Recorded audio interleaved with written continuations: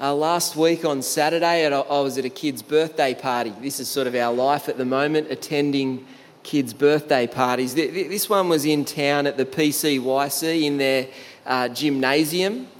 So we're talking those padded floors, balance beams, trampolines, you know, those rings that gymnasts use, and that fat rope from floor to the ceiling that you can climb hand over hand. It was an hour of free play before the cake, and the adults were allowed in there with the kids. It started out with the adults watching the kids, you know how it is, the adults helping the kids, and it ended up with the kids watching the adults. The longer you're in a place like this, the more dangerous it becomes. Not because the kids become more adventurous, but because if you're looking at that rope for almost an hour, you begin to believe that you can actually climb the thing. Our time in the room was almost up, and having thought about it, I walked over to the rope. Just as I arrived at the rope, there was another dad. Maybe he was thinking something similar, and he went in front of me. He climbed it all the way to the roof like a cat, just hand over hand, all the way up, didn't even use his legs. It was amazing. I saw that and I thought better of it. Just sort of took a few steps back casually and leaned against the wall as though, just observing. That dad and another dad ended up having some friendly rivalry, a little bit of a competition, and it was an absolute joy to watch. My excuse for not getting involved is, of course, I'm getting older. And I like to think that I'm carrying a few injuries as well. This afternoon, as we sort of step back into the first century, as we've been reading Matthew's Gospel, there's some rivalry going on. You may have noticed that as John read. It's not two almost middle-aged dads competing in a gymnasium for fun, but it's three separate groups questioning Jesus in an attempt to trap him. They're testing Jesus. They're competing with Jesus, if you like. It's as though these different groups, they're putting Jesus on trial. We're going to look at those three attempts to trap. And then right at the end of the chapter, verse 41 to 46, we'll see Jesus' explanation of what is actually really going on here. The first attempt, verse 15 to 22, it's two groups who ordinarily don't get along, joining together to trap Jesus. There's nothing like being united by the thing that you oppose, is there? When we hear the name Pharisee, verse 15, we think Jewish religious leader. And when we hear Herodians, verse 16, we think Herodian, Herod, supportive of King Herod, and so supportive of the Roman rule. What we have is a group, the Pharisees, who are against paying the tax that the Romans enforced on the people living under their rule, and a group in the Herodians who are for paying that tax. Together, they ask Jesus, is it okay to pay the tax? It's obviously a massive setup. How's he going to answer?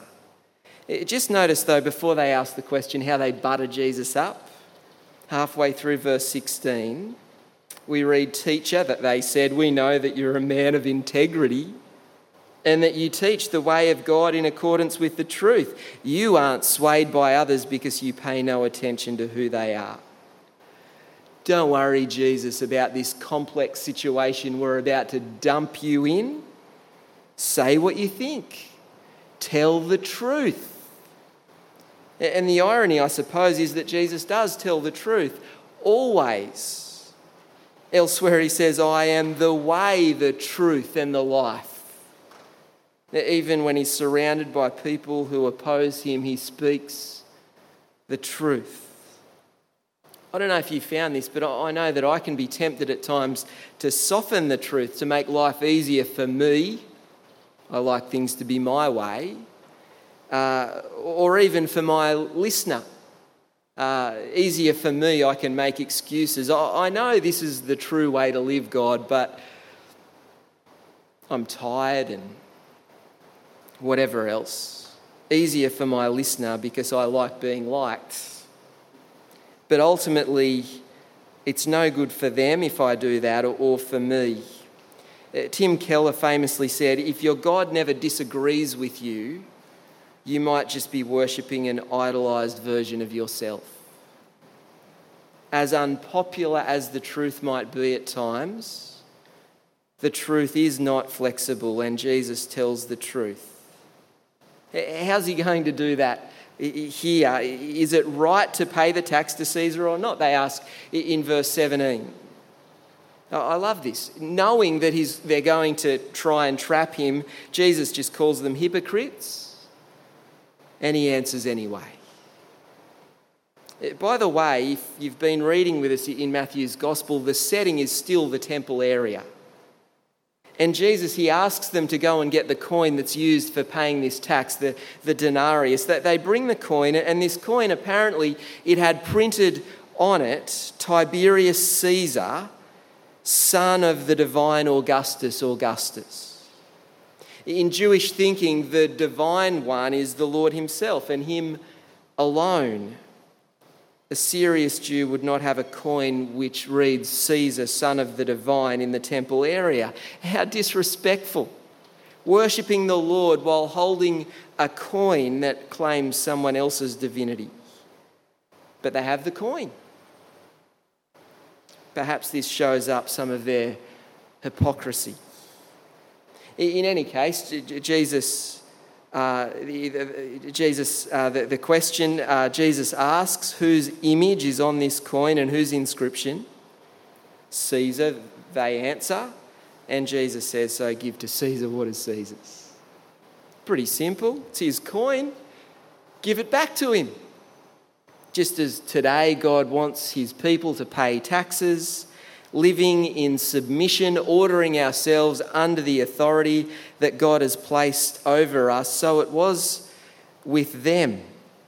This very economy that you first century Jewish people participate in, the Roman Empire, it belongs to Caesar, so pay your tax. But the second part of Jesus' response, the end of verse 21, he says, and give to God what is God's. You may know that the Bible's worldview is that everyone is created in the image of God. In the first chapter of the Bible, we read, in the image of God, he created them male and female. Pay your tax, of course, says Jesus. There's Caesar's inscription. There's his image. Give it to him. It's his. But the more wonderful and the more challenging aspect of what Jesus says here is all people everywhere bear the image of God. It means all people everywhere have an obligation to him. We're to give our whole selves to him. Give to God what is God's. You reckon that's a challenging truth? This means there's a form of religion that God doesn't like. You know, the old tipping of the hat to the God of the Bible. I'll tack you on to everything else, Lord. I'll give you this or that, but not my whole self. God wants everything. It also means if you think pretty poorly of yourself, know that you're really valuable in God's sight.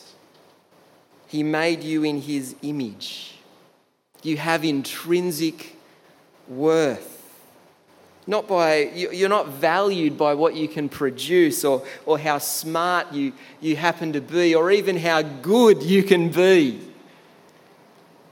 But you were created in God's image. You are God's masterpiece. Yeah, even you.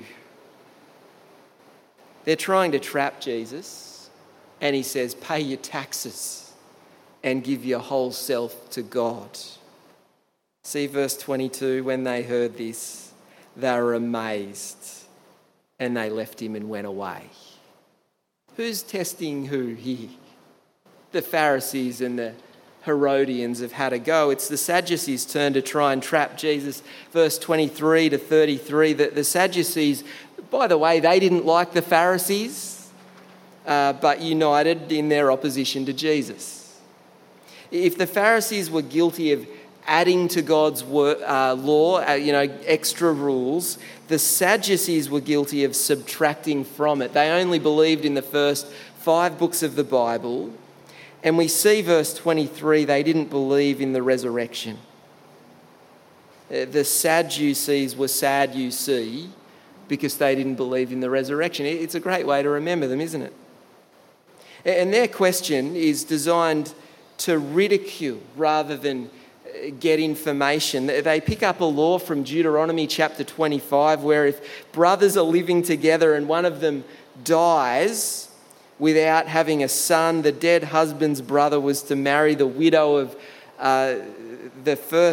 marry the widow, and the firstborn child was to take the dead brother's name.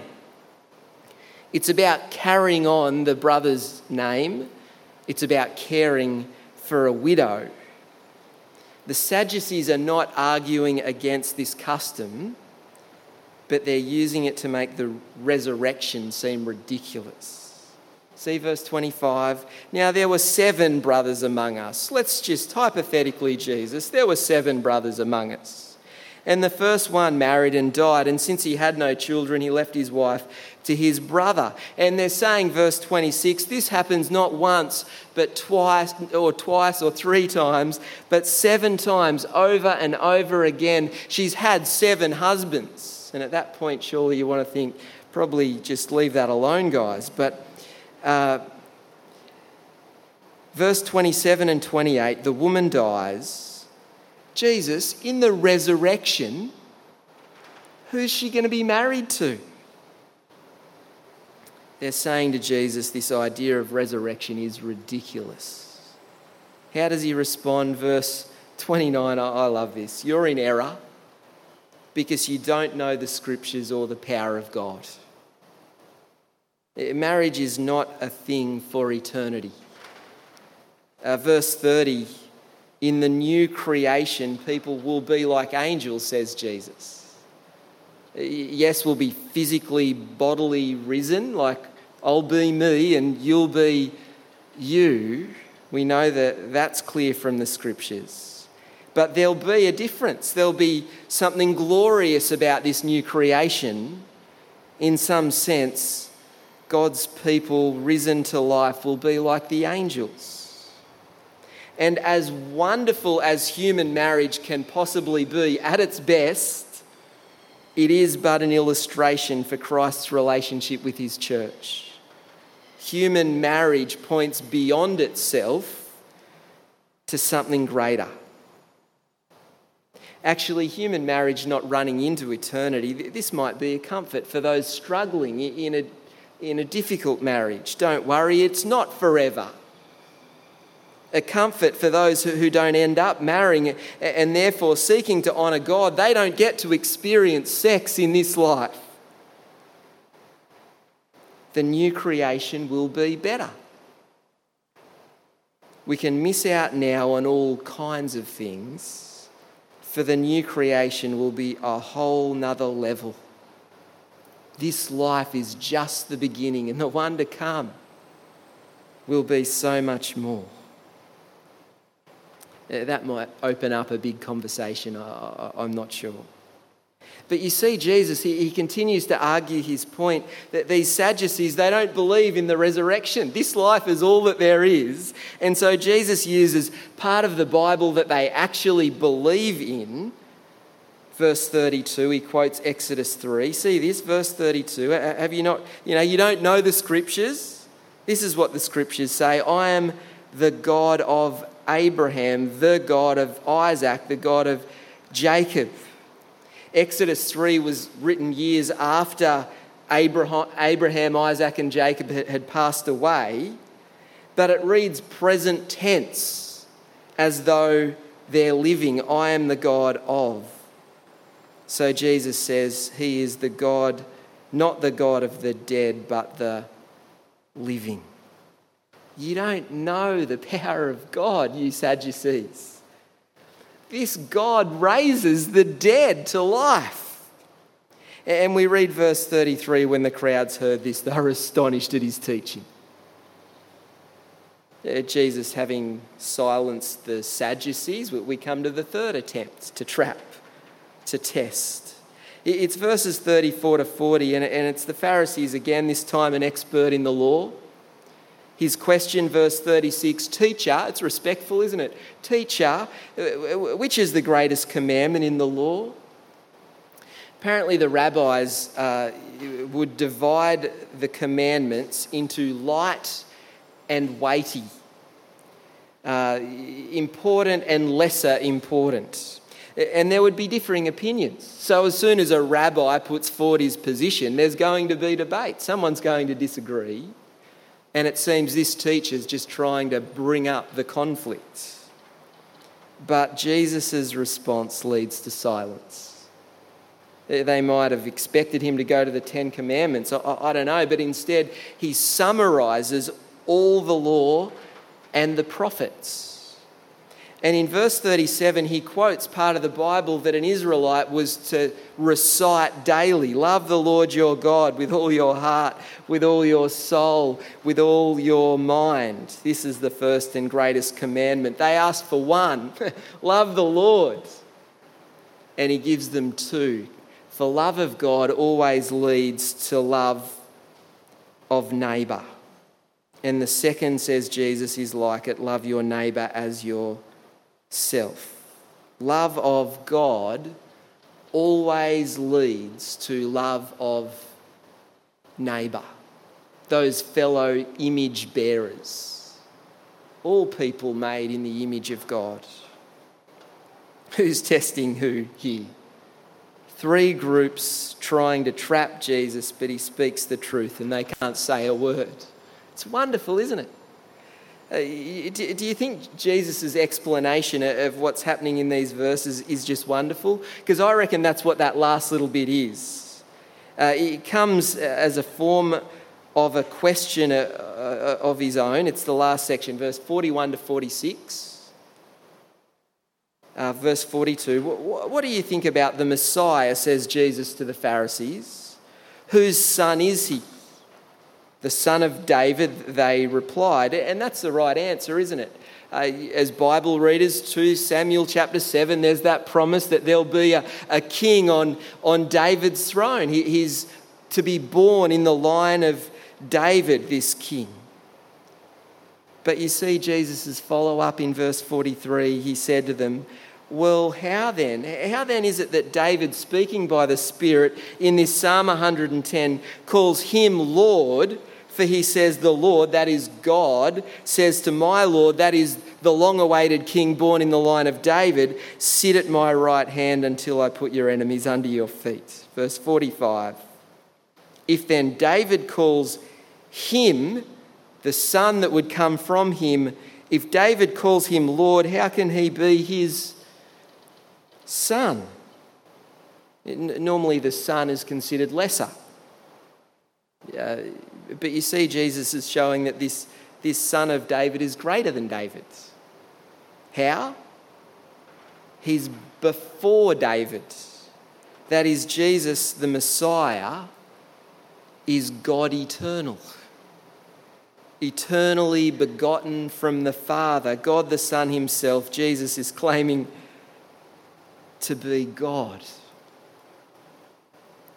And what's so wonderful, I love as this continues, what is happening right before our eyes as we're reading Matthew's Gospel, as these groups, they try and test Jesus, they try and trap him, they put him on trial, we see Jesus' enemies being put under his feet. Who's really being tested here? Jesus is the one with authority, all authority. Jesus is the one in control. It's not Jesus on the stand, but it's those who oppose him. Do you sometimes feel like you need to defend Jesus? Like he's weak or something?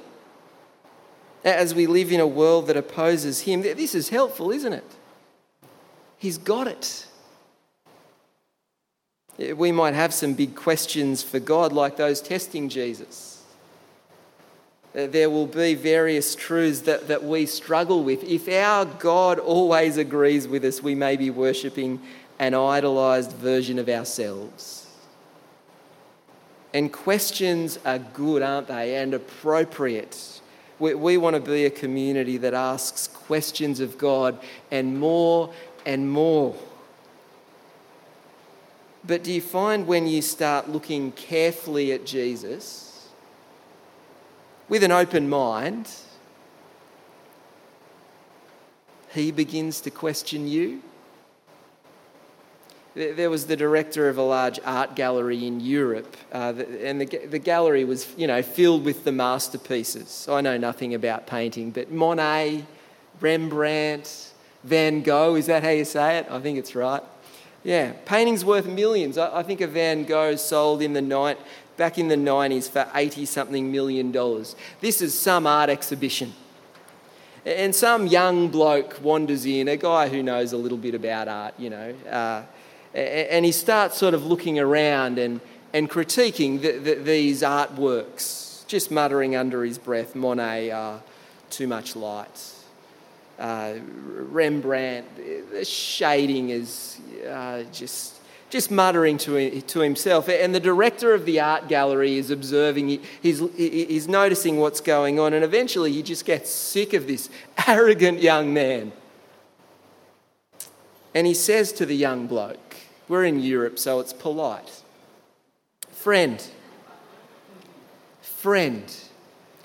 it's not the paintings that are being judged, but those that look at them. Your response to these great pieces of work will determine the kind of person that you are. Do you see that this is the way with Jesus? We may, as we consider the claims of Jesus, we may think we're putting him on trial. What's your view on this or that?